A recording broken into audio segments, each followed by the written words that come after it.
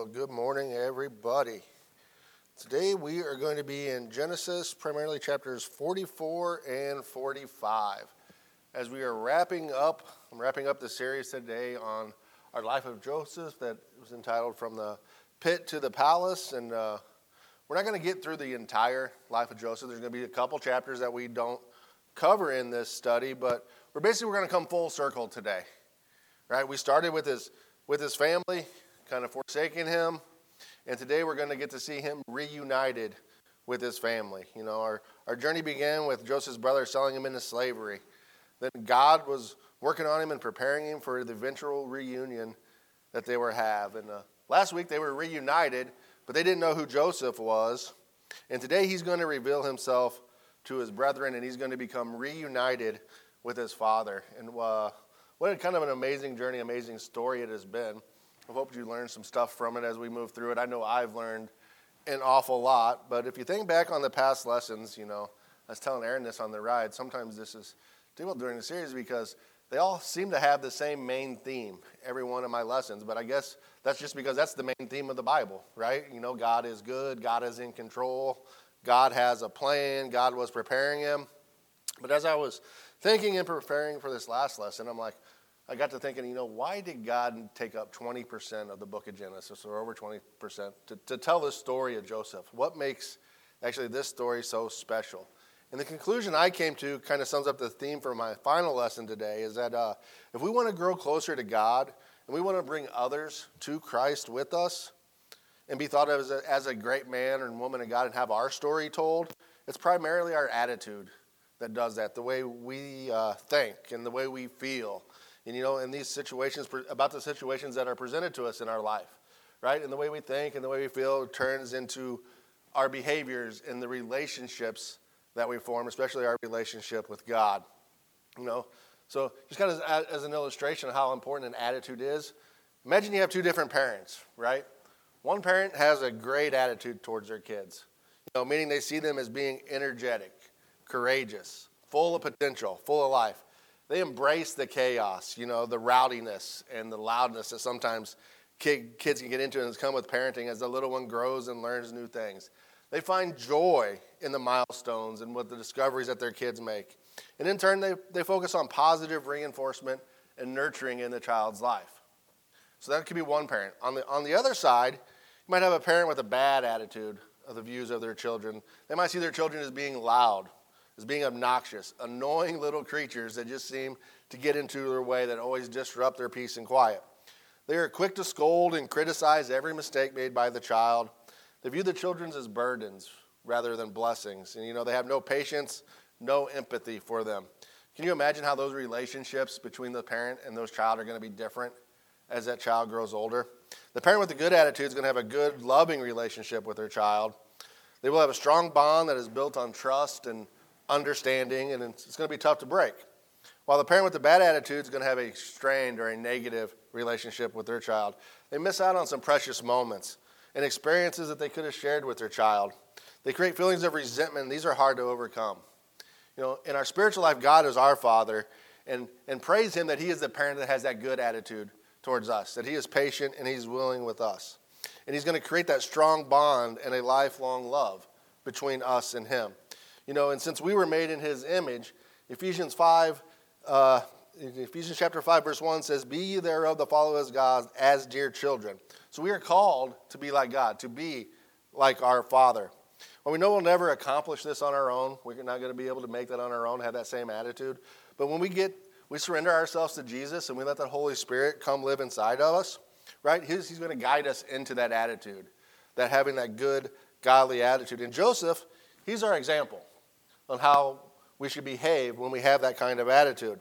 Those themes I spoke about before, how God is in control, God has a plan, God was with them, you know, it's easy for us to see in there because we knew how the story was going to end. We could read forward 2 or 3 chapters and then look back and say, hey, yeah, God was in control there. God knew what was going on.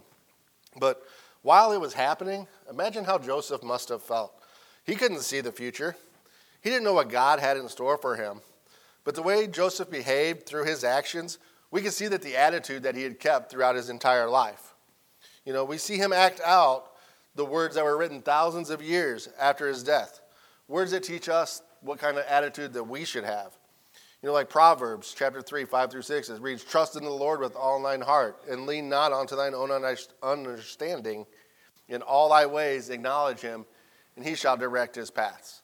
Right? Joseph knew that. He was trusting in God. He was letting God lead his footsteps. But through Joseph's behavior, we see Philippians 2, verses 3 through 5.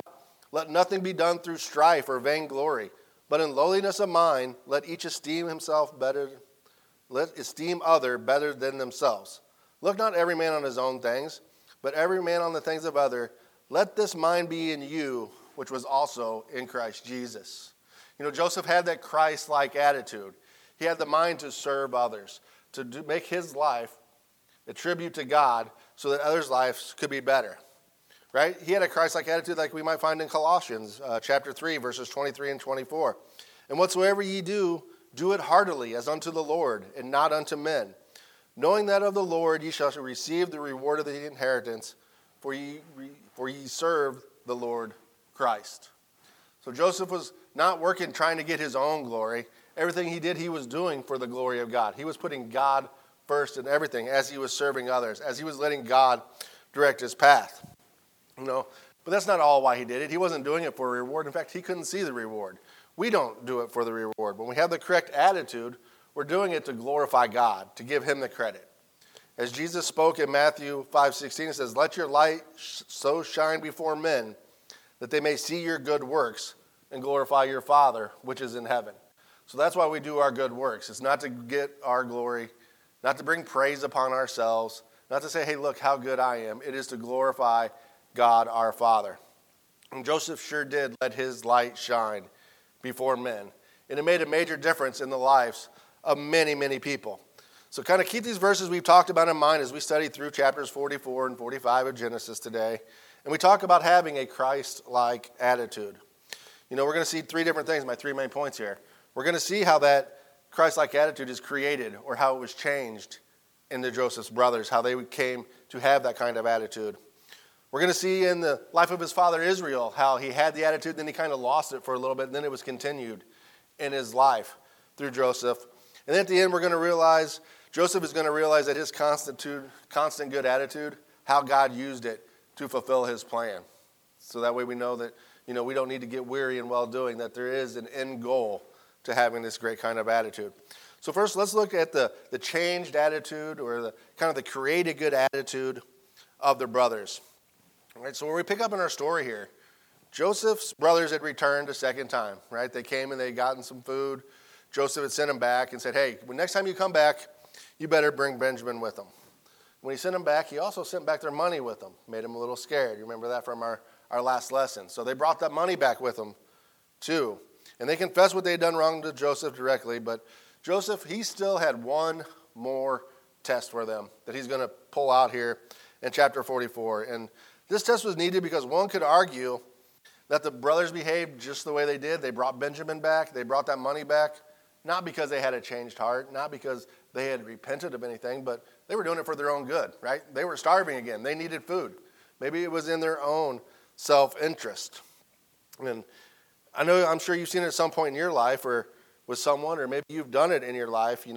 Someone admits to you that they're sorry or admits that they're wrong, or maybe you've done it. I know I've done it back when I was young with my parents. Admit that I'm wrong just to get out of the trouble, just to avoid the situation that I'm currently in without any real repentance coming to hand, right? Something to benefit ourselves.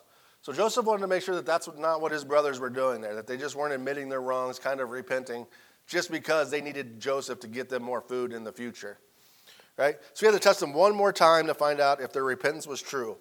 What were they going to do if they were given the opportunity to save themselves at the cost of a brother that had been the father's favorite? Kind of like they did to him, right? When they weren't facing punishment or of any type, would they turn on Benjamin? Would they lie to their father? Or had they truly repented? Had they really had a change of heart and a change of attitude? So let's start off reading here in Genesis 44, right through verses 1 through 13 to start with. And he commanded the steward of his house, saying, fill the man's sacks with food, as much as they can carry, and put every man's money in his sack's mouth. And put my cup, the silver cup, in the sack's mouth of the youngest, and his corn money. And he did according to the word that Joseph had spoken.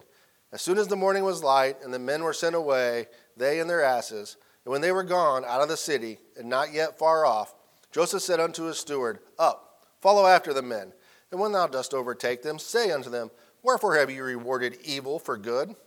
Is it not this in which my Lord drinketh, and whereby indeed he divineth? Ye have done evil in so doing. And he overtook them, and he spake these words, and he spake unto them these same words. And they said unto him, Wherefore saith my Lord these words? God forbid that thy servant should do according to this thing. Behold, the money which we found in our sacks' mouths, we brought again unto thee out of the land of Canaan. How then shall we steal out of the Lord's house silver or gold? With whomsoever of thy servants it be found, both let him die, and we also will be the Lord's bondsmen. And he said, Now also let it be, according unto your words, he with whom it is found shall be my servant, and ye shall be blameless. Then they speedily took down every man his sack to the ground, and opened every man his sack. And he searched, and began at the eldest, and left at the youngest, and the cup was found in Benjamin's sack. Then they rent their clothes, and laid it every man his ass, and they returned to the city. So we see Joseph's plan here, right? He took a silver cup, a cup that was important to him, and he put it there in Benjamin's sack. And after we all left, he sent one of his stewards, one of his guards. He said, All right, now go chase him down and open him up. Don't let him get all the way home this time, and then they'll discover. Let's stop him along the way, right? And when they stopped him, those brothers, they were adamant that they had did nothing wrong. What does it say? In verse 9, they said, With whomsoever thy servants it be found, both let him die, and we will also be the Lord's bondsmen. Man, they were confident. They're like, no, we did not do this. We're so confident that whoever you find it in, go ahead and kill that person, and the rest of us will just be your slaves, right? I kind of find it it amuses me what was said next, though, in verse 10. How does the steward kind of respond to him? He says, well, let it be done as you say. All right, I agree with you. Let's do it that way. But then he immediately switched up the terms on him. And he said, yeah, we're going to let's do it that way. With whom he is found shall be my servant, and ye shall be all blameless. So he said, yeah, we're going to do it your way, but whoever we find it, and I'll take it back to be the servant. And the rest of you, we're not going to blame you at all. We're just only going to punish the one that we found it in. So then they started opening the sacks from the youngest to the oldest. And when they found that cup in Benjamin's sack, now these brothers, they had a way out now. What the steward just said, we're going to punish the one that we find it in. The rest of you, we're going to consider blameless. His brothers, they could have, at that point in time, they could have said, oh, sorry, Benjamin. I can't believe you took that cup. We're going to take this food. We're going to head on back to Dad in the land of Canaan. And, I guess you got to go back with them, right? But they were, brothers first behaved in a way, right? And I talked about attitude. It's our thinkings and our feelings that leads to our behavior. Well, they behaved in a way here that showed that their attitude had started to change a little bit. They were showing some love towards their brother because what they didn't say, sorry, Benjamin, you got to go back. We're going to head on home without you. No, they rent their clothes. They started mourning. They hopped on their asses, and they went straight back to Egypt with him, right? They didn't leave him hung out to dry. So that was kind of Joseph's kind of first clue that the brothers had begun to change their attitude. But the test, Joseph didn't finish it right there. He kept it going just a little bit longer. Let's continue reading here in chapter 44, verses 14 through 17. And Judah and his brethren came to Joseph's house, for he was yet there, and they fell before him on the ground. And Joseph said unto them, What deed is that ye have done? Won't ye not that such a man as I can certainly divine? And Judah said, What shall we say unto my Lord? What shall we speak? Or how shall we clear ourselves? God hath found out the iniquity of thy servants. Behold, we are my Lord's servants, both we and he also, with whom the cup is found. And he said, God forbid that I should do so, but the man in whose hand this cup is found shall be my servant. And as for you, get you up in peace unto your father. So they bring all the brothers back there, right? It's Judah, the one that kind of steps up. He takes the lead here. And he's going to speak unto Joseph. And his words here really kind of show that his heart has changed. Right? This is the same Judah that back in chapter 37 when they were throwing Joseph into the pit, they said, well, we just don't need to kill him. Let's not let our bloods be on his hand. Let's go ahead and sell him off into slavery. He had no care for his brother there. In chapter 38 of Genesis, right, this is the same Judah that had slept with the harlot that turned out to be the wife of his dead sons, right? He wasn't that great of a man. He wasn't the one that you would think would kind of step up and take charge here. But he's not just saying we don't need the blood on our hands this time, right? This time he has a different tune, right? He's showing repentance. He's admitting their guilt, right? He just didn't admit their guilt to Joseph. He didn't just say, hey, we sinned against Joseph. We sinned against his Egyptian. He said, no, God had found out. We have sinned before God. Judah was confessing and having some true repentance here. He was admitting to God that they have sinned, and that is our first step towards repentance when we want to get things right. We not only have to admit to the people that we've done wrong, we have to admit that we had done it wrong before God. However, though, still not enough, though, because Joseph needed more than words, right? He's not God, Joseph was. He can't tell that if their hearts have changed right now. As I said there kind of at the beginning, sometimes people just say what you want them to say just so they're not going to get in any trouble. So remember that Jesus said, let your good deeds shine before men so that God may be glorified. Joseph, not being God, is going to need to see some good deeds. So he gave him another chance. He gave Judah another chance here to do good or to do evil. He gives him another out. What does he say? He says, God forbid, that I should do this. But the man in whose cup is found, he shall be my servant. As for you, get up and go in peace to your father. He's like, no, I have no problem with you, Judah. You didn't do anything wrong. It was Benjamin. It was that young man. We found the cup in his sack. He's the one that's got to pay the price here. You guys going back to your father. The rest of you go ahead and go. Go in peace. I got no issue with you. But Judah responded to this with an impassioned speech. Okay, one of the most passionate pleas, I believe, is in the Bible here, coming from men, right? And actions that were going to back up his words. Let's read the rest of chapter 44. And then Judah came near unto him and said, O my Lord, let thy servant, I pray thee, speak a word in my Lord's ear, and let not thine anger burn against thy servant. For thou art even as Pharaoh. My Lord asked his servant, saying, Have ye a father or a brother? And we said unto my Lord, We have a father, an old man, and a child of his old age, a little one. And his brother is dead, and he alone is left of his mother, and his father loveth him.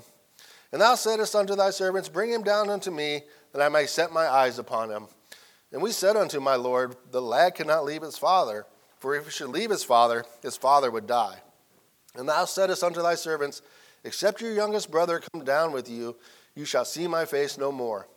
And it came to pass that when we came unto thy servant, my father, we told him the words of my Lord. And our father said, Go again and buy us a little food. And we said, We cannot go down, if our youngest brother be with us. Then will we go down, for we may not see the man's face, except our youngest brother be with us. And thy servant my father said unto us, Ye know that my wife bare me 2 sons, and the one went out from me, and I said, Surely he is torn in pieces, and I saw him not since. And if you take this also from me, and my mischief befall him, you shall bring down my gray hairs with sorrow to the grave. Now therefore, when I come to thy servant, my father, and the lad be not with us, seeing that his life is bound up in the lad's life, it shall come to pass when he seeth that the lad is not with us, that he will die. And thy servant shall bring down the gray hairs of thy servant our father with sorrow to the grave. For thy servant became surety for the lad unto my father. Say, if I bring him not unto thee, then I shall bear the blame to my father forever. Now therefore, I pray thee, let thy servant abide instead of the lad, a bondman to my Lord, and let the lad go up with his brethren. For how shall I go up to my father, and the lad be not with me, lest peradventure I see the evil that shall come upon my father? So here Judah recounted in front of Joseph the whole story, right?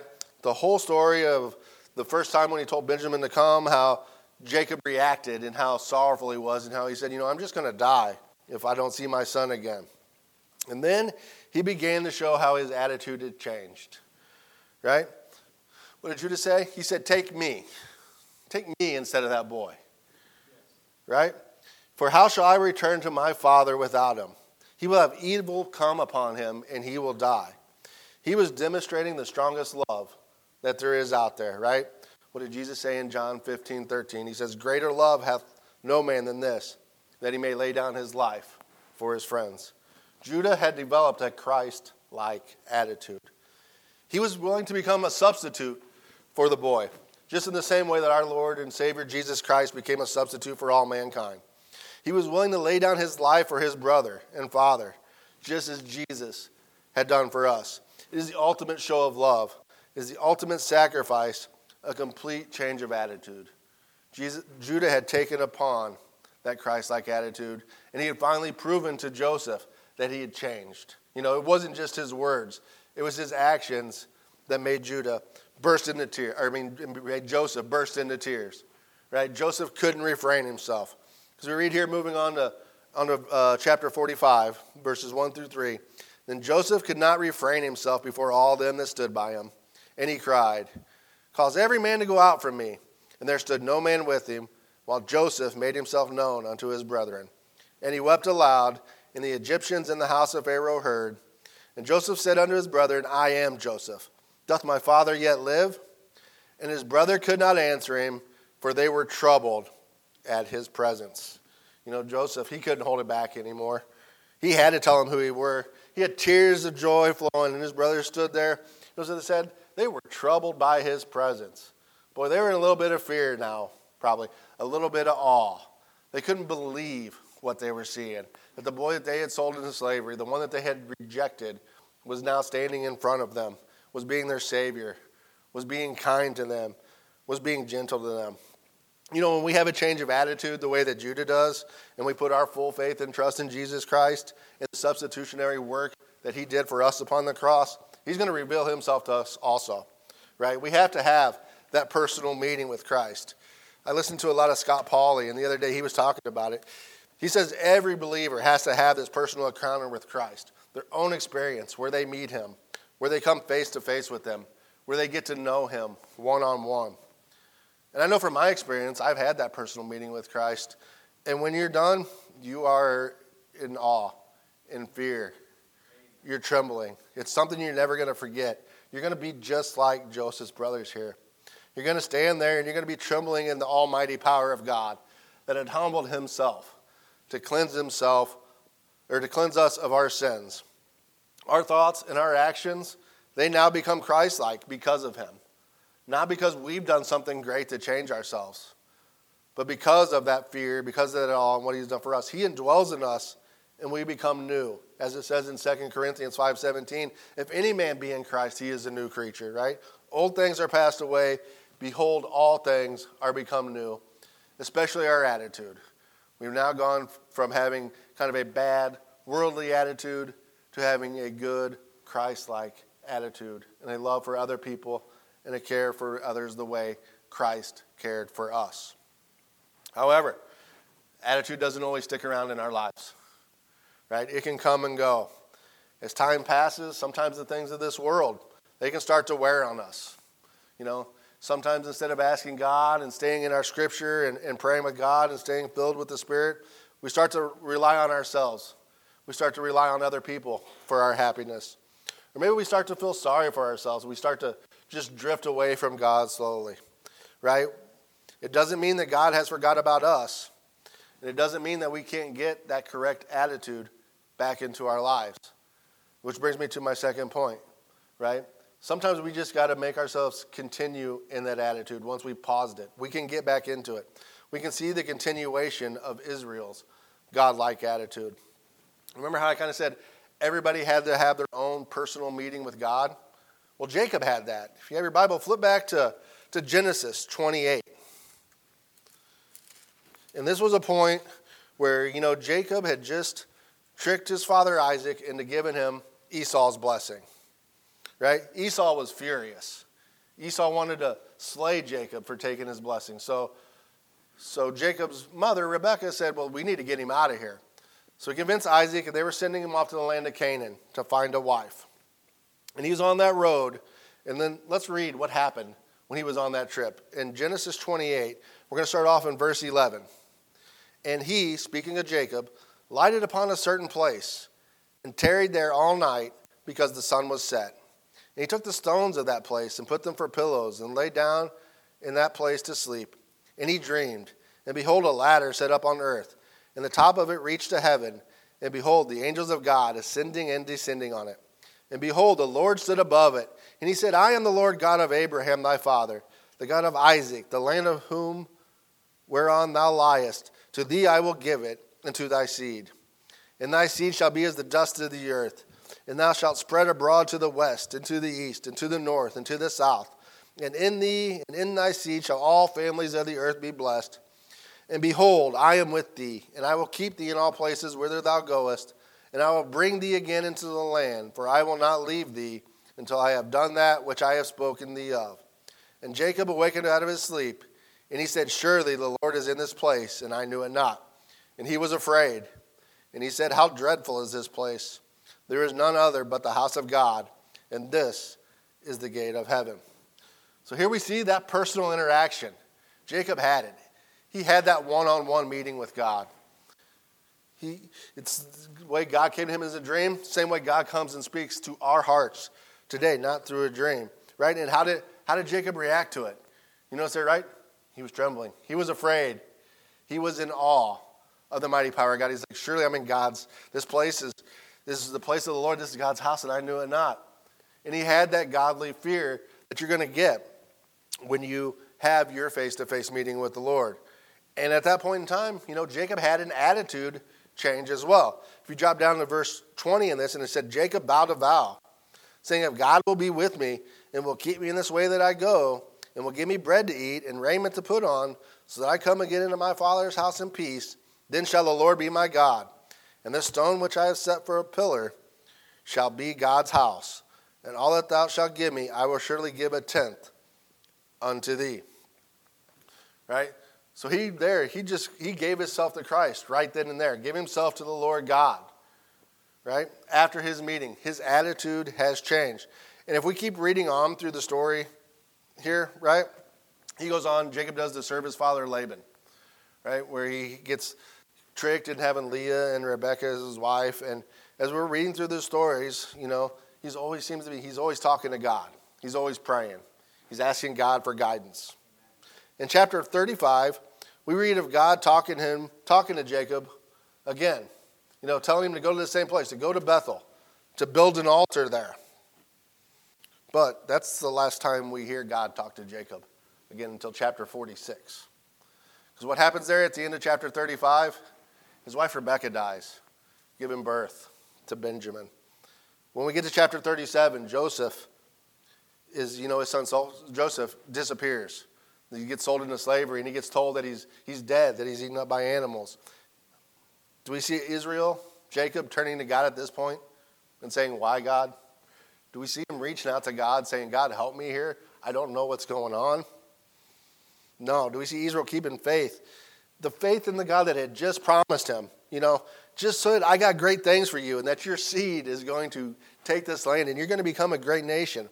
No, we start to see an Israel that feels sorry for himself.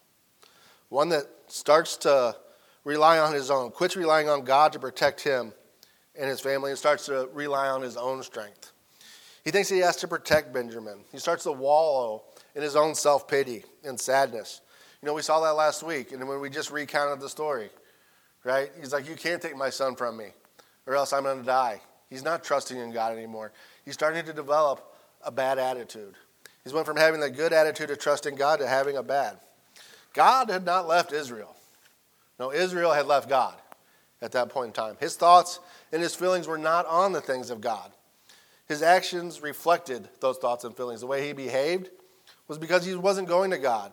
He'd had a bad attitude. But you know what? That attitude was about to change again because he was about to be reunited with Joseph. So back over in chapter 45, let's kind of pick it up here. After Israel's had this bad attitude, we're going to skip forward in chapter 45 over to verse 17. And Pharaoh said unto Joseph, Say unto thy brethren, This do ye, lade your beast, and go you unto the land of Canaan, and take your father and your households, and come unto me. And I will give you the good of all the land of Egypt, and ye shall eat of the fat of the land. Now thou art commanded, this do ye. Take your wagons out of the land of Egypt for your little ones, and for your wives, and bring your father and come. Also regard not your stuff, for the good of all the land of Egypt is yours. And the children of Israel did so. And Joseph gave them wagons according to the commandment of Pharaoh, and gave them provisions for the way. To all of them he gave each man a change of raiment, but to Benjamin he gave 300 pieces of silver and 5 changes of raiment. And to his father he sent after this manner: 10 asses laden with the good things of Egypt, and 10 she-asses laden with corn, bread, and meat for his father by the way. So he sent his brethren away, and they departed.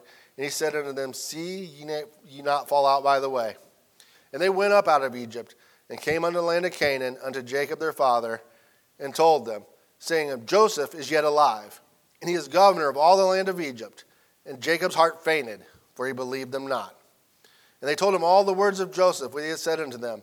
And when he saw the wagons which Joseph had sent to carry him, the spirit of Jacob their father revived. And Israel said, It is enough. Joseph my son is yet alive. I will go and see him before I die. So the brothers brought that good news back to their father. Right? Your son, the one that you thought is dead, he is alive. He's not only alive, he's doing great things. He's second in all of Egypt. He's only under Pharaoh. He was the man in charge of all our corn. But notice the immediate reaction of Israel here. His attitude really hasn't changed yet because his heart fainted. He didn't believe them. You know, if we think back when chapter 37, when he got delivered the news that Joseph had been taken and eaten by wild beasts, he didn't question him. He didn't say, no, that's not true. Let's go look for him. No, he immediately accepted that bad news. But here he got some good news, and his heart didn't want to hear it. He didn't want to believe it. Isn't that how we are sometimes too? We easily accept that bad news, but it's hard for us to accept some good news that comes into our lives. It wasn't until that he saw all the wagons, and they told him the story again. Then he saw all the goods and all the stuff that Joseph had sent with him, that he came to believe. And then you can see kind of almost an immediate change of attitude once he did start to believe that his son was alive. Let's go back to Genesis 42 here, right? We can see a change in his attitude just by the way that he's speaking. In Genesis 42, Jacob said, My son shall not go down with you, speaking of Benjamin, for his brother is dead, and he is left alone. If mischief be fallen by the way in which ye go, then you shall bring down my gray hairs with sorrow to the grave. Here you see sadness. You see sorrow. You see someone with no hope, just waiting for something bad to happen, something to send him to the grave. Compare that to the last verse that we just read there in chapter 45, in verse 28. And Israel said, It is enough. Joseph, my son, is yet alive. I will go and see him before I die. Here you kind of see he's perked up. He's got some joy. He's got some happiness. He's got something to live for. He's got a purpose in life. It's a stark contrast in attitude. An attitude that's going to change his actions, right? Because what's the first thing he does now? Right after this, he goes to talk to God. He's finally going to converse with God again once his attitude has changed, once his heart has changed. Because we see, starting off in chapter 46 of Genesis, and Israel took his journey with all that he had. And he came to Beersheba and offered sacrifices unto the God of his father Isaac.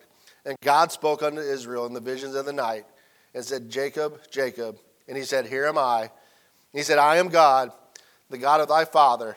Fear not to go down into Egypt, for I will there make of thee a great nation. Israel came back. Jacob came back looking for God.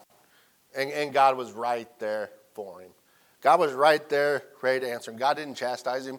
God didn't say, Why have you been gone so long? How come whenever these bad things were happening, why did you turn from me? No, God didn't lay any of that on him. God told him, Don't have any fear. I'm right here with you. I've been right here with you all along. Go ahead and go to Egypt, and I'm going to keep that promise that I made to you. If your attitude towards God has changed for some reason, don't be afraid to go back to him.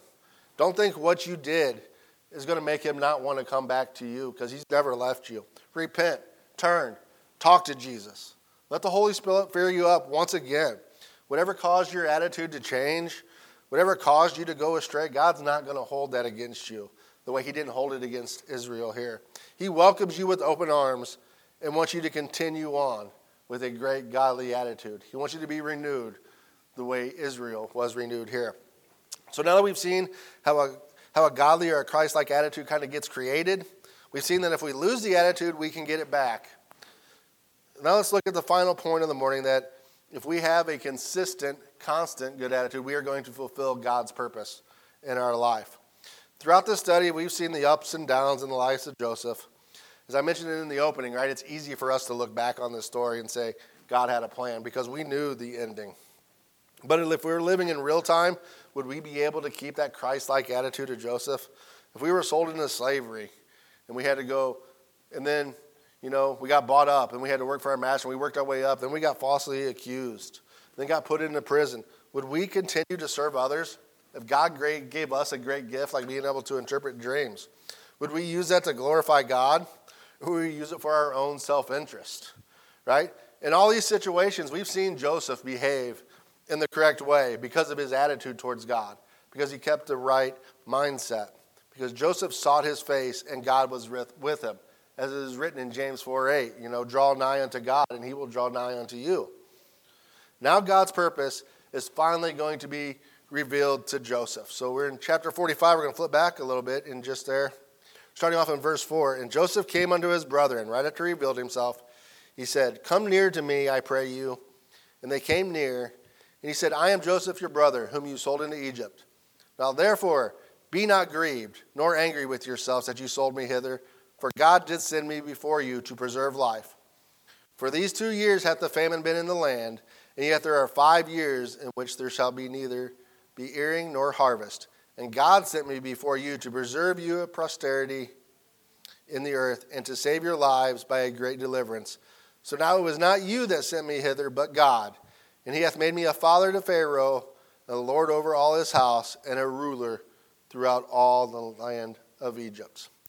Joseph's telling his brothers, God did this, not you.